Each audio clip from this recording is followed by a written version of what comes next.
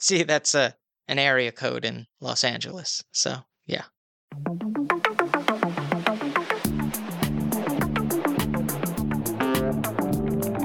Seen it once, don't remember when. Think it's time to watch it again. Follow, subscribe, stay up to date. Episodes drop the last Friday. It's a Matt, forgot that. It's a Matt, forgot that. It's a Matt, forgot that podcast.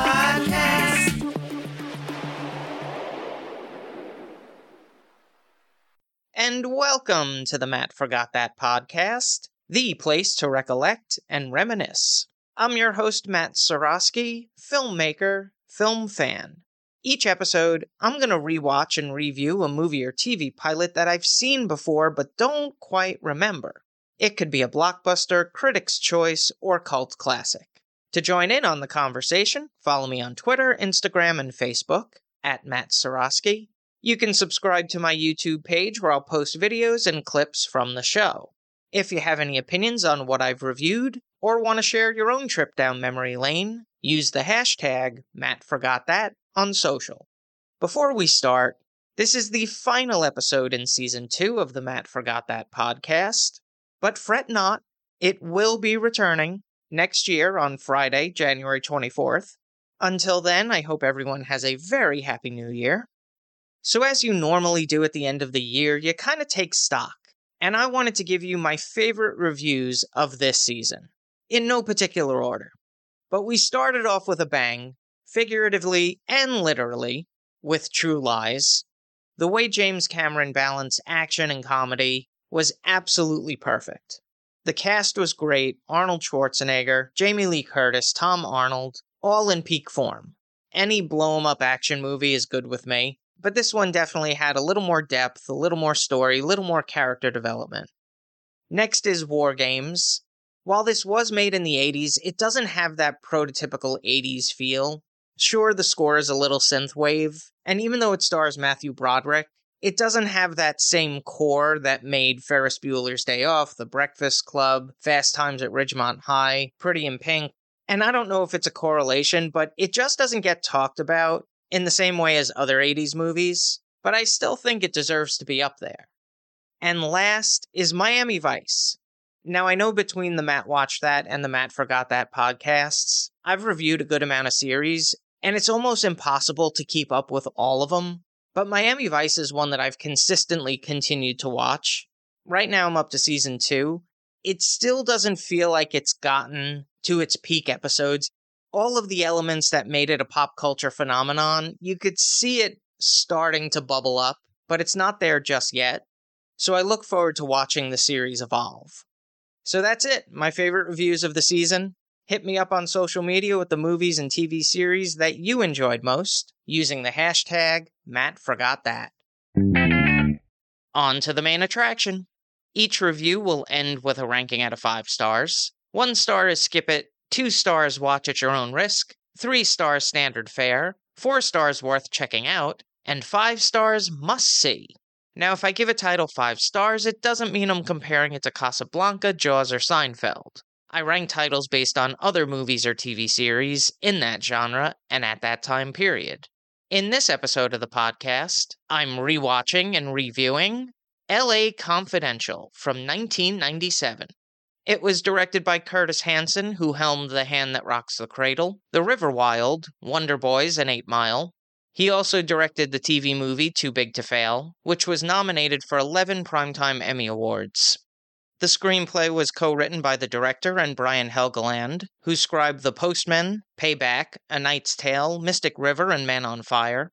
Together, they won the Academy Award for Best Writing, screenplay based on material previously produced or published for this movie.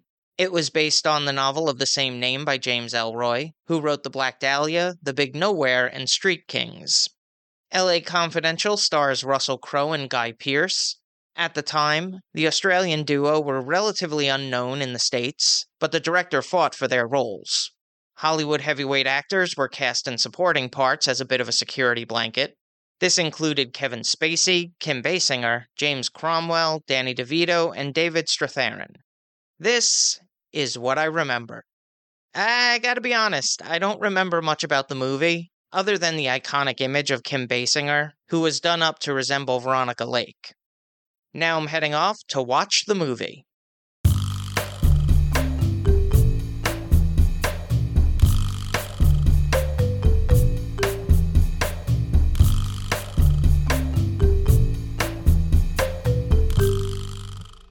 This is what I forgot.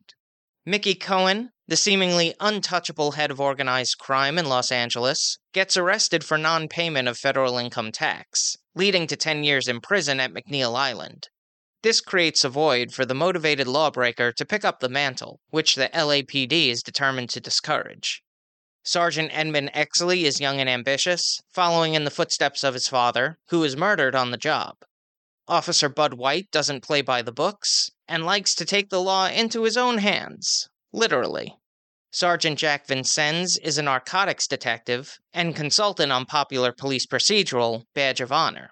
He has a symbiotic relationship with Sid Hudgens, purveyor of tabloid magazine Hush Hush. On Christmas night, during the police holiday party, a group of Mexicans are brought in under suspicion of assaulting fellow cops. Detective Sergeant Dick Stensland, partner of Bud White, and a group of officers visit their cell to teach a lesson to the alleged perpetrators. Exley attempts to stop them from taking liberties. White tries to calm down his partner, but gets involved in the melee, along with Vincennes. A newspaper photographer captures the incident, and the image ends up on the front pages. White is asked to testify against his partner, and when he refuses, he's dismissed from the job. Exley agrees to testify in exchange for a promotion to detective lieutenant. He suggests pushing out those with pensions and pinning the incident on Stensland and White. When they need a corroborating witness, Vincennes is initially hesitant but hears an offer he can't refuse. In recent weeks, officers have been targeted, and at the Night Owl coffee shop, Stensland is murdered, leading Exley, White, and Vincennes to investigate, uncovering a trove of scandal and corruption. Here's a quote without context. "This is the city of angels, and you haven't got any wings." LA Confidential is a slick movie, beautifully shot, skillfully acted, production values out the wazoo. It has all the heft of the Maltese Falcons and The Big Sleep, but for the modern audience. However, I thought the script was a little uneven. It felt like 4 segments of a police procedural stitched together versus an overall narrative picture. It also took 30 minutes to establish the characters and delve into the meat and potatoes of what the movie is actually about. Then you have Danny DeVito's character, who served as the narrator early on, then disappears for about 40 minutes. It won an Academy Award for Best Writing Screenplay based on material previously produced or published, so who am I? And in that respect, it does keep you on your toes. You're not exactly sure what's going to happen next, so it's quite a suspenseful film.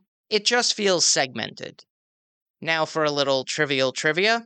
Russell Crowe initially turned down the film, as he didn't believe he could convincingly portray such a tough character. LA Confidential was produced by Aaron Melchin, Michael Nathanielson, and Curtis Hanson. The film was shot in and around the Los Angeles area, including LA City Hall, the Frolic Room, Formosa Cafe, the Queen Mary, and Echo Park. The cinematography was captured by Dante Pagnotti, whose filmography includes Manhunter, Beaches, The Last of the Mohicans, Heat, and was nominated for Best Cinematography for The Insider and this movie. It was edited by Peter Honus, who worked on Highlander, Rob Roy, Mercury Rising, The Fast and the Furious, and was nominated for Best Film Editing of this movie. The score was composed by Jerry Goldsmith. He has to be mentioned the most on my podcasts. We need to get a stinger for him. Alphonse! Write that down.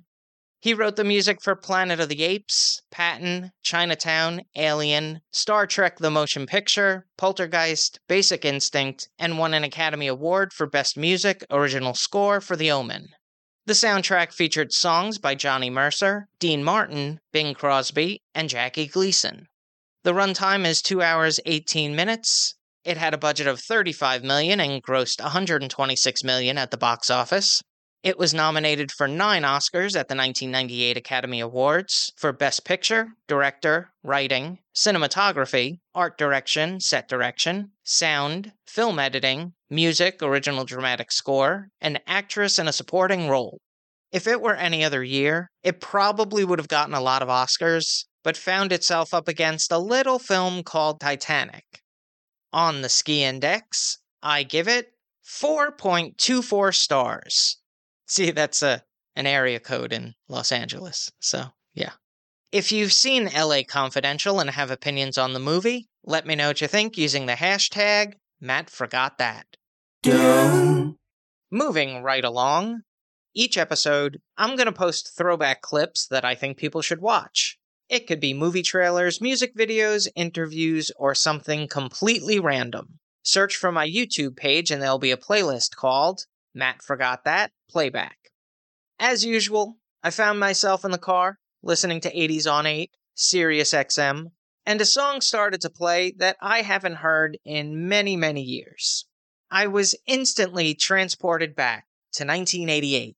This video was played on MTV and VH1 constantly, and what I loved most about it was all the animated characters that would sing background vocals.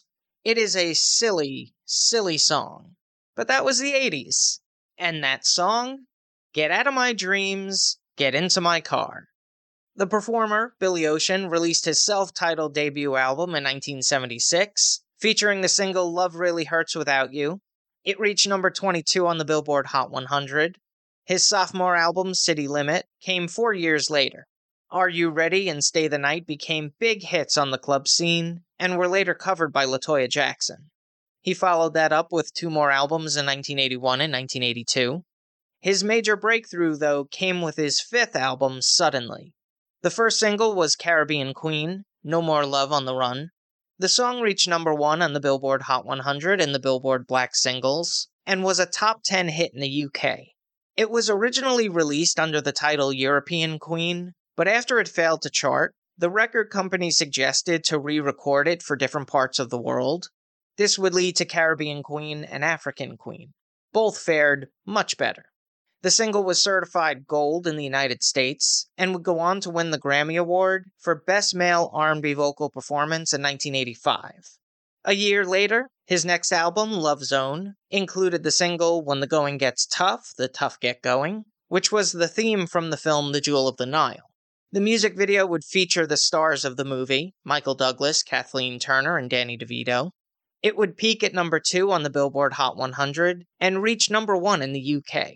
The follow-up single, There'll Be Sad Songs to Make You Cry, would top the Billboard Hot 100, Adult Contemporary, Hot R&B Hip-Hop Songs, and Top 100 Singles. In 1988, he released the album Tear Down These Walls, named after the line in the Ronald Reagan speech to Mr. Gorbachev. Its lead single, Get Out of My Dreams, Get Into My Car, reached number 1 on the Billboard Hot 100 and Black Singles chart. It would be certified platinum by the RIAA. It was also featured in the 2 Coreys film, License to Drive. Billy Ocean would release 4 more albums, the latest in 2020. So I've selected a couple of his biggest hits, which can all be found in the Matt Forgot That Playback playlist on YouTube. Check it out. Now it's time for the recommendation. Yes, that's the word recommendation with Matt in the middle. I'm going to end each podcast with my own recommendation of a nostalgic movie or TV series. Today I'm talking about Inspector Gadget. Do-do-do-do-do. It was created by Bruno Bianchi, Andy Hayward, and Gene Shalepin. It tells the story of bumbling Augustine Tamaray, a cyborg police detective known as Inspector Gadget, for the various machines that activate when he says Go-Go Gadget skates, or Go-Go Gadget mallet, or Go-Go Gadget springs, and so on. It's basically RoboCop for kids. Each episode, he receives a message from Chief Quimby to stop the criminals of MAD, an acronym for mean and dirty, led by mastermind Dr. Claw. Throughout the investigation, he's covertly assisted by his 10-year-old niece Penny and their pet dog Brain. They inevitably help solve the case, but all the credit goes to the dim-witted Inspector Gadget. It stars Don Adams as the titular character, who played Maxwell Smart in the sitcom Get Smart from 1965 to 1970. Dr. Claw was portrayed by Don Franks, of La Femme Nikita fame, and Frank Welker, Prolific voice actor in Transformers, The Simpsons, Garfield, Scooby-Doo, The Jetsons, and many, many, many more. He also provides the sounds of Brain. Penny is performed by Cree Summer and Holly Berger. It also features Dan Hennessy, Maurice LaMarche, and Andy Goldberg. A television special, Inspector Gadget Saves Christmas, aired on NBC in 1992. It served as a series finale for the original series. 3 spin-offs were produced, called Gadget Boy and Heather, Inspector Gadget's Field Trip, and Gadget and the Gadgetinis. A theatrical film starring Matthew Broderick was released in 1999 and earned $134 million at the box office. A direct-to-video sequel followed in 2003, with French Stewart taking over the main character, as well as 2 animated feature-length films, Inspector Gadget's Last Case and Inspector Gadget's Biggest Caper Ever. In 2011, a comic book animated in the style of the 1983 television show was produced by Viper Comics. A television series reboot streamed on Netflix in 2015, and it was announced that a live-action reboot was greenlit with Mikey Day and Streeter Siddell as screenwriters. The 2 best things about the original series was Dr. Claw, who you wouldn't see his face, but his voice was really deep and intimidating. And of course, who could forget the theme song? One of the best in television history. As an added bonus, I've included the Inspector Gadget theme in the Matt Forgot That playback playlist on YouTube. I've actually rewatched a couple of episodes, and it still holds up. The animation is really strong. I feel lucky because a lot of the animated shows that came up in the 80s just had a lot of style and substance. The original series was on for 2 seasons, 86 episodes from 1983 to 1985. That's all for this edition of Matt Forgot That. Thanks for listening to me reminisce. You can follow me on Twitter, Instagram, and Facebook at Matt Seroski. You can subscribe to my YouTube page where I'll post videos and clips from the show. If you have any opinions on what I've reviewed, or want to share your own trip down memory lane, use the hashtag MattForgotThat on social. Head over to mattseroski.com for the latest news and updates, and come back next time for the rewatch and the review.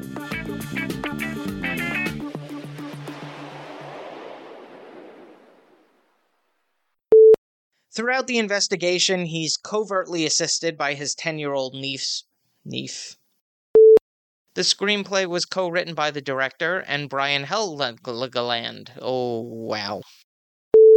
And it was announced that a live-action reboot was greenlit with Mikey Day and Streeter Oh boy.